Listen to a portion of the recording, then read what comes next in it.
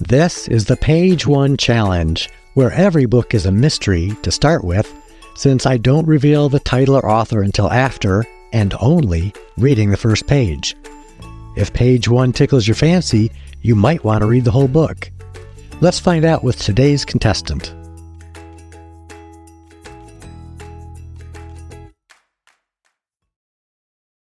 Page 1. The long grass swayed in the gentle breeze, casting a shimmering picket fence-like silhouette that dappled the bright sunlight from the parched ground. A small ant appeared to struggle very little while carrying a deceased wasp on her back across the sward-covered plain.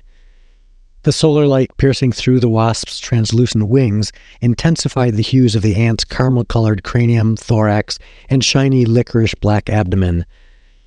The wasp's glassy sails magnified the candy apple red flecks splattered across the ant's thorax, giving her a distinctive glow. Out of nowhere, a threatening termite challenged her for the quarry, and 6 of the ant's comrades appeared to encourage its retreat. A spider witnessed the encounter on overhanging arid sagebrush, but since he had recently devoured an enormous meal, his interest waned and he returned to weaving his spiraling web. Further overhead, 2 honeybees flew by, buzzing to each other on their good fortune that they were not the objects of the pall-bearing ant. While fixated on the departed wasp, the bees needed to veer their course to avoid a flying swarm of houseflies headed south, following the pungent aroma of a decaying mouse carcass calling them to breakfast. Due west, a posse of wood-boring beetles gnawed through a broken but live sequoia limb, tasting the sweet sap as ample sawdust littered the meadow floor. As the litter rained down, roaches rustling in a bed of dried leaves below indulged in the free buffet falling upon them and bouncing off their slippery shells. The ant vibrated and stumbled when an earthworm surfaced from an underground expedition near her. Unfazed by the tremor, the ant continued along her way. In the surrounding hectares, countless other scenes like this mirrored the ant's journey in the complex yet unsophisticated intertwining of insect life. But a few hexuits before the ant arrived at her nest, as the bees neared their hive and the flies only moments before had reached their scavenged feast, it happened.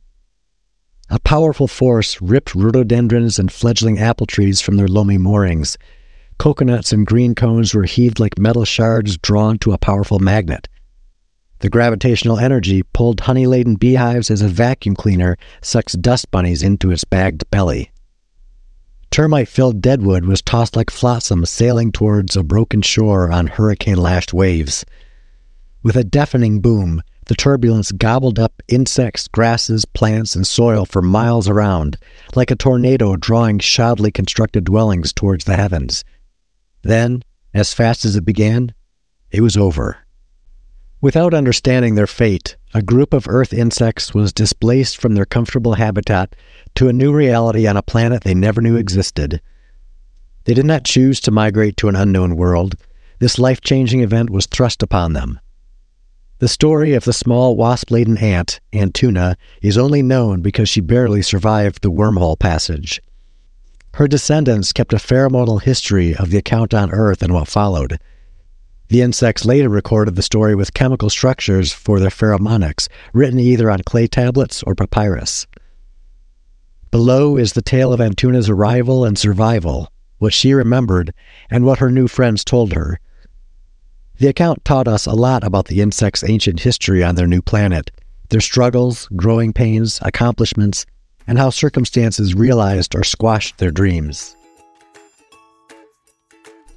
That was page 1 of Antuna's Story by Terry Burgenaw, published on Kindle in 2022. While written for the young adult audience, this creative science fiction story has much broader appeal. Terry told me this story about the unusual way he became an author. I started writing on a dare when my wife Anne said I was giving her great but too mature suggestions for the middle grades book she was writing. She proposed that I write a backstory to her book for young adults. I took her up on it and loved fiction writing so much that I penned a trilogy. In the episode notes, you'll find links to this book on Amazon and to the author's website. That's it for this episode of the Page One Challenge. As always, if you like this quirky little show, please subscribe and share it with your friends.